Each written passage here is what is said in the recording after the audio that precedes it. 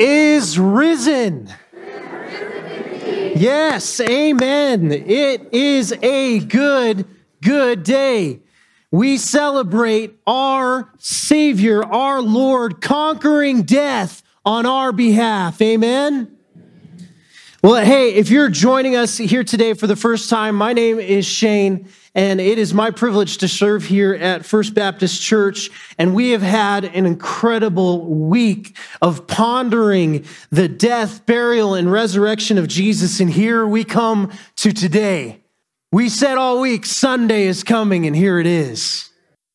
I want to share with you a story, but I want to ask you a question first. How many of you sometimes doubt? There's some laughter there, so some of you are some real people, right? We have doubts, and I think it's interesting that oftentimes, even as a pastor, sometimes I have doubt, and I ask the question, why do we doubt that God has gone before us? Why do we doubt that God can do the things that he said he would do? But yet we still sometimes struggle with doubt. See, when I was a college pastor, I got asked to do a missions trip to a smaller church, inner city Dallas, Texas. And we were invited to come over and to help this church do different things like homeless ministry and outreach in the community. And I was young and not so smart. I'm a little older and still not so smart. But I thought when I was going to go on this missions trip that I was going to be the hero of the day, that God was really blessed to have me on the team. And as I was going there, I was like, man, I can't wait to help all of these really needy people. And then I got there, and the first thing we do when we go and serve in Dallas is we go sit in a church service in this inner city town, and I'm standing there, and we begin to worship with this church, and I look around, and I'm dumbfounded. Because when I look around, I see hands raised, I see people praising, I see people lifting their voices to the Lord. And as I look around, they're all bearing the scars of their old life, but they're living out their redeemed life with us. As I look around, I see the scars of lives lived in prostitution, and some of them past had been pimps, some of them had been drug dealers, some of them, but they weren't just church attenders, church, they were the leaders, they were the elders, and they were now the deacons because Jesus rose from the grave. Their life could be changed. Why did I doubt? When I was going in there, they were going to need me, but instead God revealed to me on that day, Shane, I'm just giving you a picture that I have gone before you. I don't need you. I just want you to see what I'm doing, and I want you to rejoice because he is the one who can move the stone from that tomb. We've been going through the book of Mark, and the whole purpose of the book of Mark is the author wants those listening, those reading to the book of Mark to be forced to make a decision.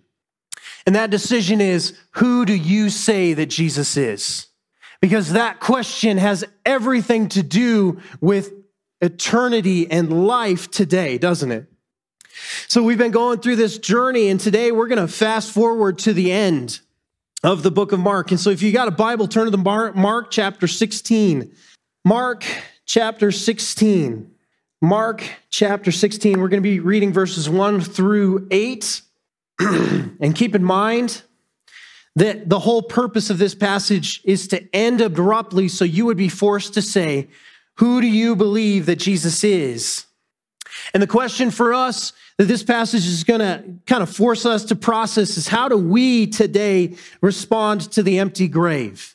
How do we respond to the empty grave? We've found out thus far in Mark, Jesus is a lot of things. But today we're going to find out that he's the one that the grave couldn't hold. He's the one that will do what he says he will do.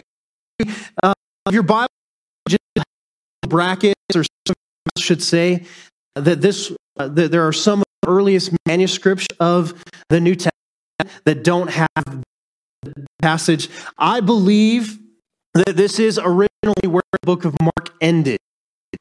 And I think it ended here for a purpose, because for us to make a decision, who is Jesus?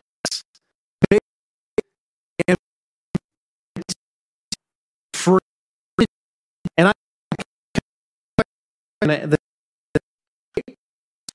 those of you, it is law movement.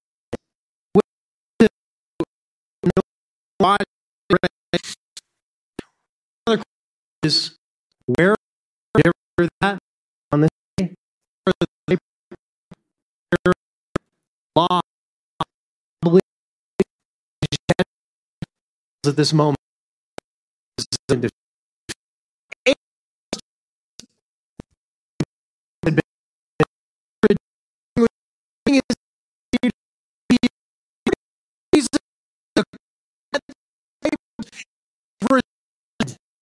cannot seek it just no earn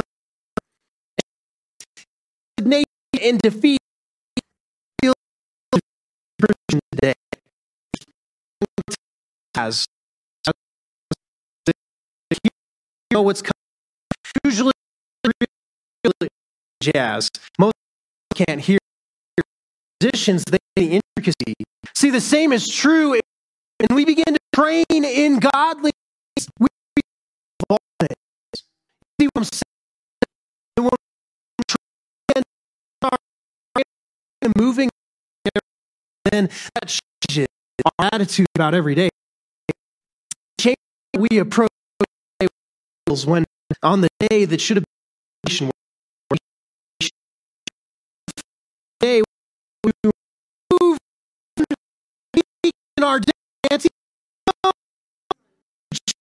Chamber has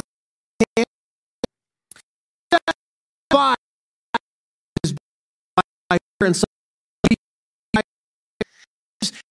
sleep in hot. Every setback, then, when we have this kind of attitude, every setback becomes an opportunity for God to show his provision and wisdom. How many of you treat road bumps in life like that? Like, oh man, my tire busted. Woo! What's God gonna do here? Oh man, I gotta go to Walmart again and face all the crazies. Woo! What's God gonna do here? Oh man, I have to ask for help because I'm broken and I'm in need. Woohoo! What's God gonna do here? You see, then we begin to change our attitude to one of faith instead of one of doubting. See, the lesson for us is to walk in the victory of Jesus' resurrection. Because he is risen. Yes. When Jesus says he will do something, it will happen. He told the disciples that he was going to die, he was going to suffer, and that he would rise from the grave. Why did they doubt? Maybe as a lesson for us to know that we don't have to walk in that doubt. See, the stone was rolled away. He is our hope in the face of death. Amen? This, a note of guarantee. So this is a note of guarantee that when you trust Jesus with your eternal well-being, it is in the hands of the one person that can save eternally. Jesus is solely able to save us, to restore relationship to us with God the Father. And so there's no reason to be resigned and defeated. The next thing that you see from these ladies is trembling and astonishment, because they began to realize that Jesus did the things that he said he was going to do. It always makes me think of this. Why was it such a surprise? I remember when Becky and I first started it was our very first date. We had been friends for like 2 years, and I had been asking her out for 2 years, and she said for a long time, but then she finally caved in and said yes, praise the Lord. And I'll never forget our first date. We went to this little Italian restaurant, and we'd been friends for 2 years. We were super comfortable with each other, but now we were on our first date, and we were both terrified. We were trembling. I remember trying to hold a glass of water, and I was like, oh man, she's so pretty. And by the end of the night, they were like the waiters couldn't keep up with the amount of water that we were both drinking because we were so nervous. And then there were a lot of trips to the bathroom because we had drank all that water. We were so nervous. Why were we so nervous? We knew each other. We knew why we were there, and we were such good friends. But it's so funny that we got so nervous. When we got asked about the hope that is within us, we have to be able to articulate it clearly. And so there's kind of this sense, how many of you kind of get nervous that somebody might ask you how to become a Christian? I think a lot of us, how many, when I start to say, go and share your faith, you begin to tremble a little bit. You begin to shake a little bit. You're like, man, what would I say? What would I say? Man, why do we get so nervous when we have the fact of the risen King? In fact, I love that the panic of these women is met by the facts. What does the angel say, basically? Do not be alarmed. You seek Jesus of Nazareth, who was crucified. Like, he starts to just lay out the facts of what has happened, right? He begins to lay out the facts. See, we meet our panic with the facts of what? What Jesus has done. What Jesus has done. So when we begin to freak out in life, what should we do? Remind ourselves of the fact of our Lord and our King. So you seek Jesus of Nazareth, who was crucified. He has risen. He is not there. He is not here. See the place where they laid him. But go, tell his disciples and Peter that he is going before you to Galilee. See, there's kind of this idea that we would be able to offer in the face of discouragement or in the face of panic. Is there a lot of panic in the streets today? You know how many times people come up to me and had that conversation about the end times? Like, is it the end times? And their knees are kind of like shaking a little bit. And like, is this it? Is America going to fold? What's going to happen next? They begin to panic. They start gluing themselves to 24-hour news because that's going to help, isn't it? But instead, see, the angel gave these ladies the facts about Christ and his resurrection. Christianity, if Christianity ever becomes about the format, then it is wrong. We have to be about the facts of Christ. We have to stay stapled into the gospel. That makes me think that a lot of times, we know that Jesus is going before us. We know he's going to give us opportunities to glorify him. Yes? Amen. Every day. You ever ask this? Jesus, go before me. Would you give me an opportunity to share faith with somebody around me? What does he typically do? He gives you that opportunity. It just freaks you out. Then you try to I didn't see that, Jesus. You ever do that? Like, I know that's probably that opportunity you're giving me, but I don't see that. Right? Well, there's this sense, what if we began to wake up in the morning and prepare for that opportunity? Because again, we're walking in faith. We're preparing in hope. What if we prepared the details of the gospel? What if we prepared the details of what Christ has done in our life? How many of you have ever written out a testimony about what Jesus has done in your life? Do you have it written? Good. If you don't, man, this afternoon, sit down and write, what has Jesus done in your life? Where has he brought you? If you're a believer here, write that testimony down and be prepared to share it. Because he sent us out to be what? Witnesses. Witnesses. That means to be a witness, you have to see something. You have to experience something before you can share it, right? So there's this sense that if we lay out the facts, you can share the facts of what Jesus has done for you in your life. And then also, what if we became a people that knew, if you look at Barna surveys sometimes and you look at research studies about what Christians believe, it can be kind of heart-wrenching. And I've seen it because I'll walk around sometimes and ask people, what is the gospel? And they can't articulate it to me. They can't tell me the hope of Jesus Christ. Sometimes they'll tell me, well, I grew up in church. Sometimes they'll tell me I go to church. That's fine, but that's not the gospel. See, we need to be a people who has prepared how to share the gospel clearly. See the place that they laid him. It's time for us to do our research. See, I could stand up here a lot and I could preach sermons and I could try to give you really good information.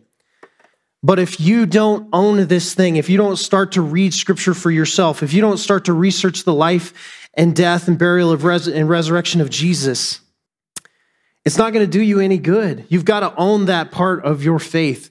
Look into the persons of Christ for yourself. I dare you. Here's a pastor daring you. I dare you to look into this person, Jesus. I want you to research, to look in, to study when you have an opportunity. See, no person in history has been as scrutinized as Jesus has been, yet even scholars, even secular scholars, have to admit that the cross and the resurrection happened. They just contest how it happened. Isn't that amazing? Most of your good historians will claim and say that Jesus did what he said he did, but they kind of question about how he did it. A couple of great books. Let me give you a book. If you're writing down notes, where can I start to study, Shane? If you want me to do research on the facts of Christ, here's a great book. It's called The Case for Christ by Lee Strobel. Have you read that book? Read that book. Here's another one, Cold Case Christianity. This is a cool one for those of you. This is a cold case investigator. You guys know what a cold case is? A cold case is like a murder that happened many, many years ago and it was never solved. And so they have different principles that they do that in order to investigate these closed cases. Well, this cold case investigator applied all of those principles for how they solve cold cases to the case of Christ.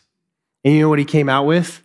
He said everything about the four gospel accounts, Matthew, Mark, Luke, and John, they're exactly like what you would see in cold cases today. They are exactly like what you'd see. Eyewitness accounts.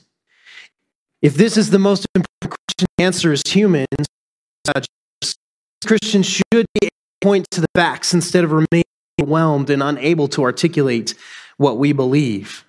See, these women, they responded with alarm. But what if they were prepared? What if we were prepared for God to do exactly what he said he was going to do?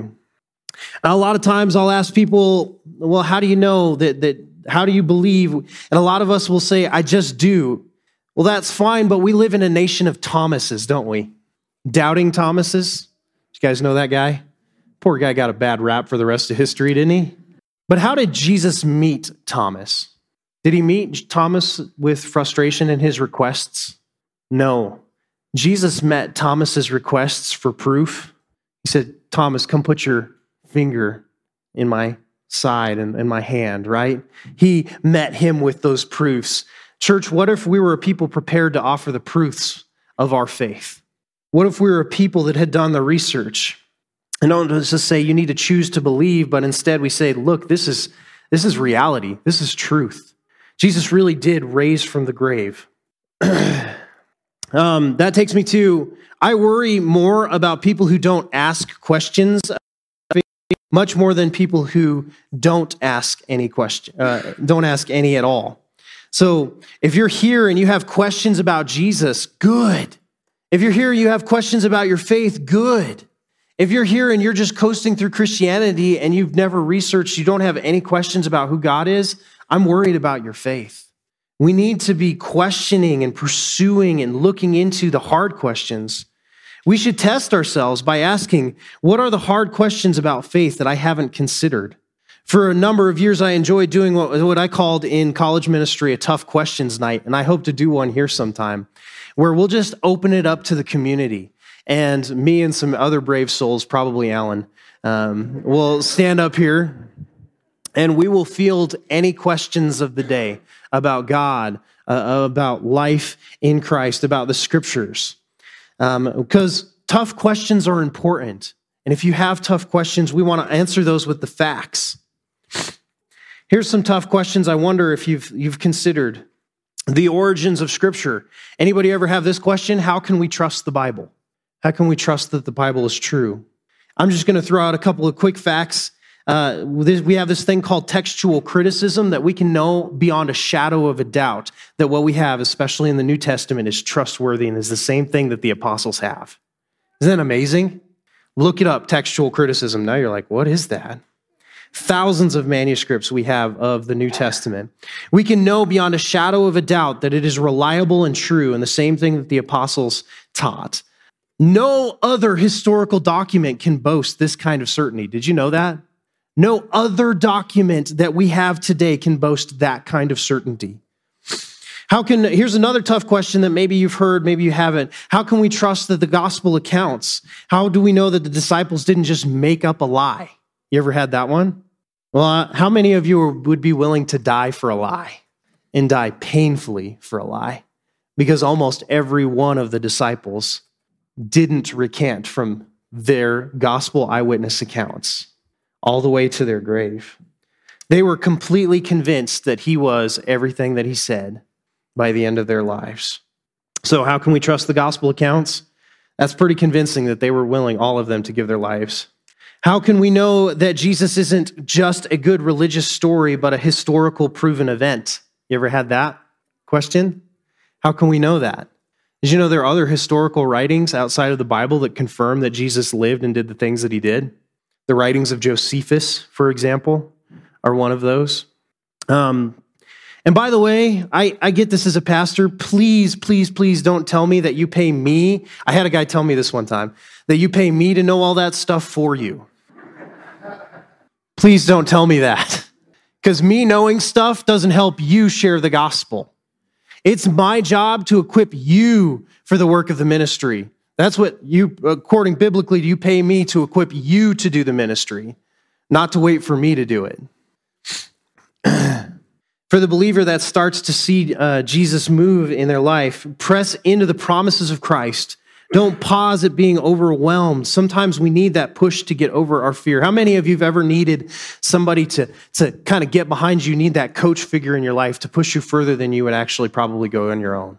That's what we are to do as the church. And see, as this angel is giving the facts to these women, I think he's pushing them to do something beyond what they felt like they were capable. They were to tell his disciples and Peter that he was going before you to Galilee. So the lesson for us from this is don't be panicked. Prepare. Prepare to share the gospel. Be ready, because if you are ready, there will be opportunity. And for us to know that for everything, there is a season. Don't get too excited when things are, this is a really important principle for me in ministry and in life. Don't get too excited when things are going really well, or too upset when things are going really poorly. Because for everything, there's a season, isn't there?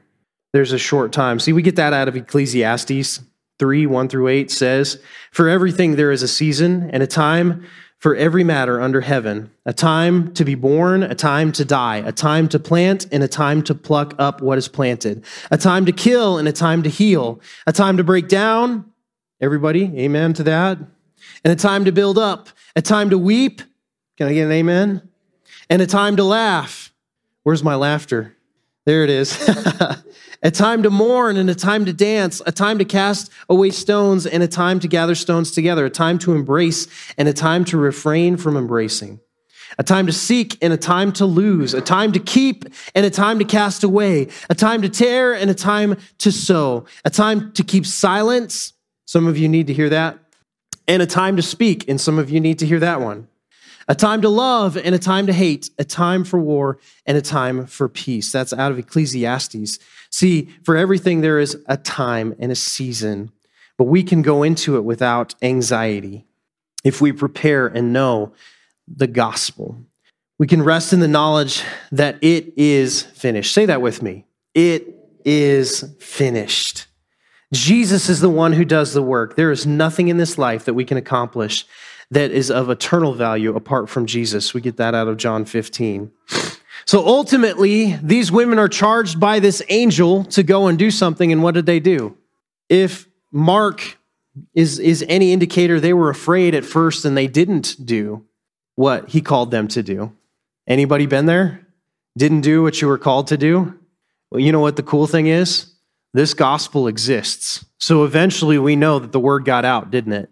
The word finally got out. And so for us, we can take this kind of encouragement, the same thing I did when I went on a mission and found out that Jesus doesn't really need me. It's just a privilege to go along with what he's doing. See, these women, they were frozen and afraid. We have the gospel today because they didn't stay this way. Fear is one of the number one factors for why people don't share the gospel. Would you agree with that?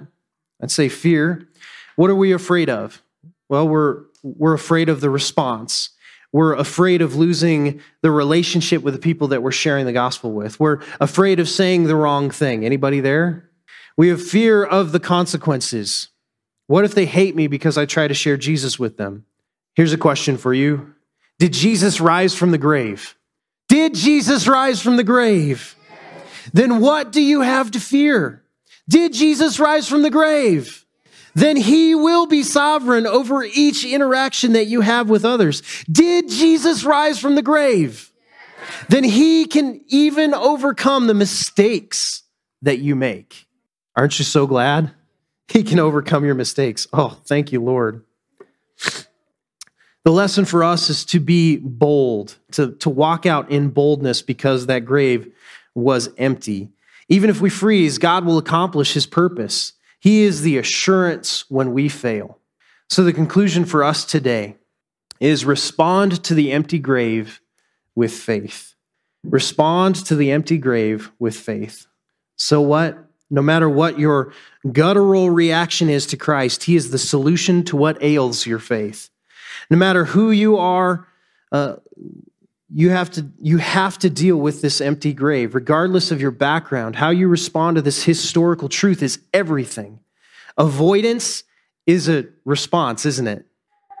Resignation, shock, or fear can all be responses.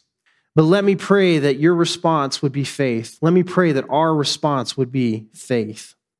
Small groups, and if you're here and you're new, we have these things called small groups that are really incredible places to unpack your faith and to be encouraged by believers. And we ask questions each week in these. The questions this week are, what are the roller coaster of emotions you have had or have had when you think of what Jesus did? And what keeps you from being a bold gospel sharer? What keeps you from being a bold gospel sharer? Brothers and sisters, I'm going to invite our band to come back up, and I'm going to pray for us. I'm going to do kind of a scary thing. Can I do a scary thing, church? I'm going to ask our Lord to give every one of you an opportunity in the next week to practice faith and to share the gospel. Does that mean? You guys with me on that? Can I pray that prayer for you? All right. But be prepared. Are you ready? Okay. Lord Jesus, I'm coming before you now, Lord, and I'm praying and asking for every person in here, Lord, would you give them, no matter their age, would you give them an opportunity to walk out in faith, not to act in doubt like the disciples did in the beginning, but Lord, instead for us to learn from that and to walk out in faith, ready and prepared to walk out in those opportunities that you give us. God, we want to be people of victory, walking in the victory of you raised from the grave. So Lord, we pray that you'd give us that kind of attitude moving forward in this week. And God, if there's somebody here who doesn't know you, God, I pray that today would be the day that they have to answer that hard question of who they say you are. And I pray that today, God, they would say that you are Lord, Savior, and Messiah, and that, God, you would save them, Lord. We pray that today would be the day of their salvation. God, we pray that in Jesus' name. Amen.